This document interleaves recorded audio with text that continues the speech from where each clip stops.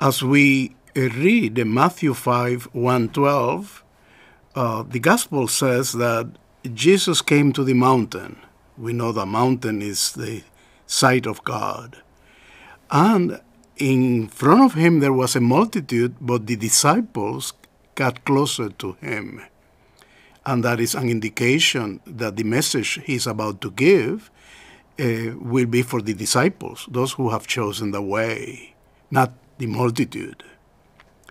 And they got closer to him, and he began to teach them. And he begins with the word blessed. Lucky you. The original Greek is makarios. And makarios is to be lucky. It's like congratulations because you are lucky. Congratulations because you are blessed. You are happy. You are so lucky. And that first word indicates that we Christians, disciples, missionaries, Christianity is not a set of morality. It's not a code of to-do and shoulds. It's first of all a happiness, a choice. We have been chosen to be his disciples, to be his friends. And that is wonderful. That's a blessing. That's being truly lucky. And what follows is really a description of who Jesus is. The Beatitudes obviously is the description of what the Christian way is, but in reality is a profile of Jesus. Because Jesus is the one who became poor for us. Just imagine what Philippians chapter 2 says, he who was in the glory of the Father and abandoned that blessedness with the Father and the Spirit to become one of us and to become a slave on our behalf. He is the poor one. But he's also the one who cries over Jerusalem, who experiences compassion for the sake of others. He's the one who is nonviolent because he has embraced the violence of the world over his own person to bring justice and the justice of God to humanity.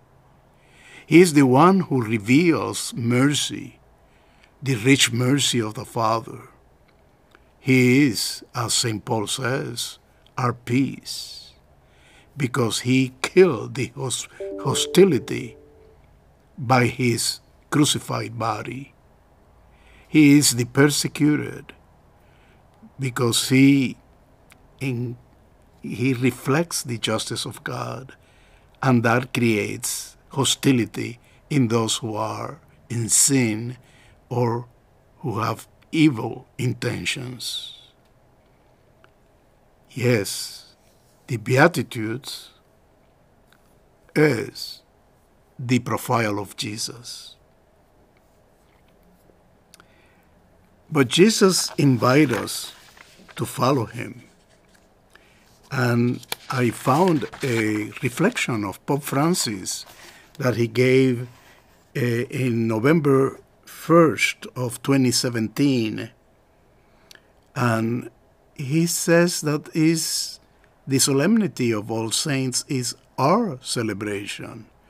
Not because we are good, but because the sanctity of God has touched us. The saints, are not perfect models, but people through whom God has passed. They are, in a way, a reflection of God's light. And in Jesus saying, blessed, is a path of happiness. Happiness not in having something or in becoming someone. No, true happiness is being with the Lord and being in love with the Lord. And that is why the saints are like everyone else, but they breathe air. They breathe that air polluted by the evil.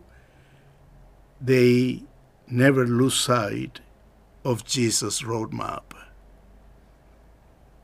The saints reflect the good odor of Christ.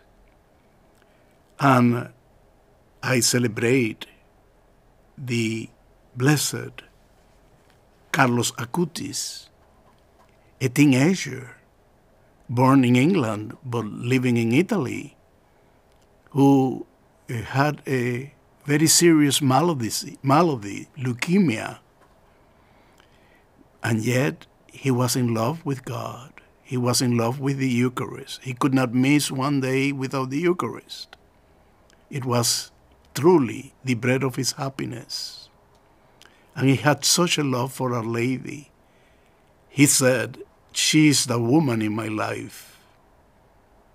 And he was quite an expert on the digital world with his computer. And he used his computer, his digital skills, to evangelize, to pass good news to others. We also have another blessed in Connecticut,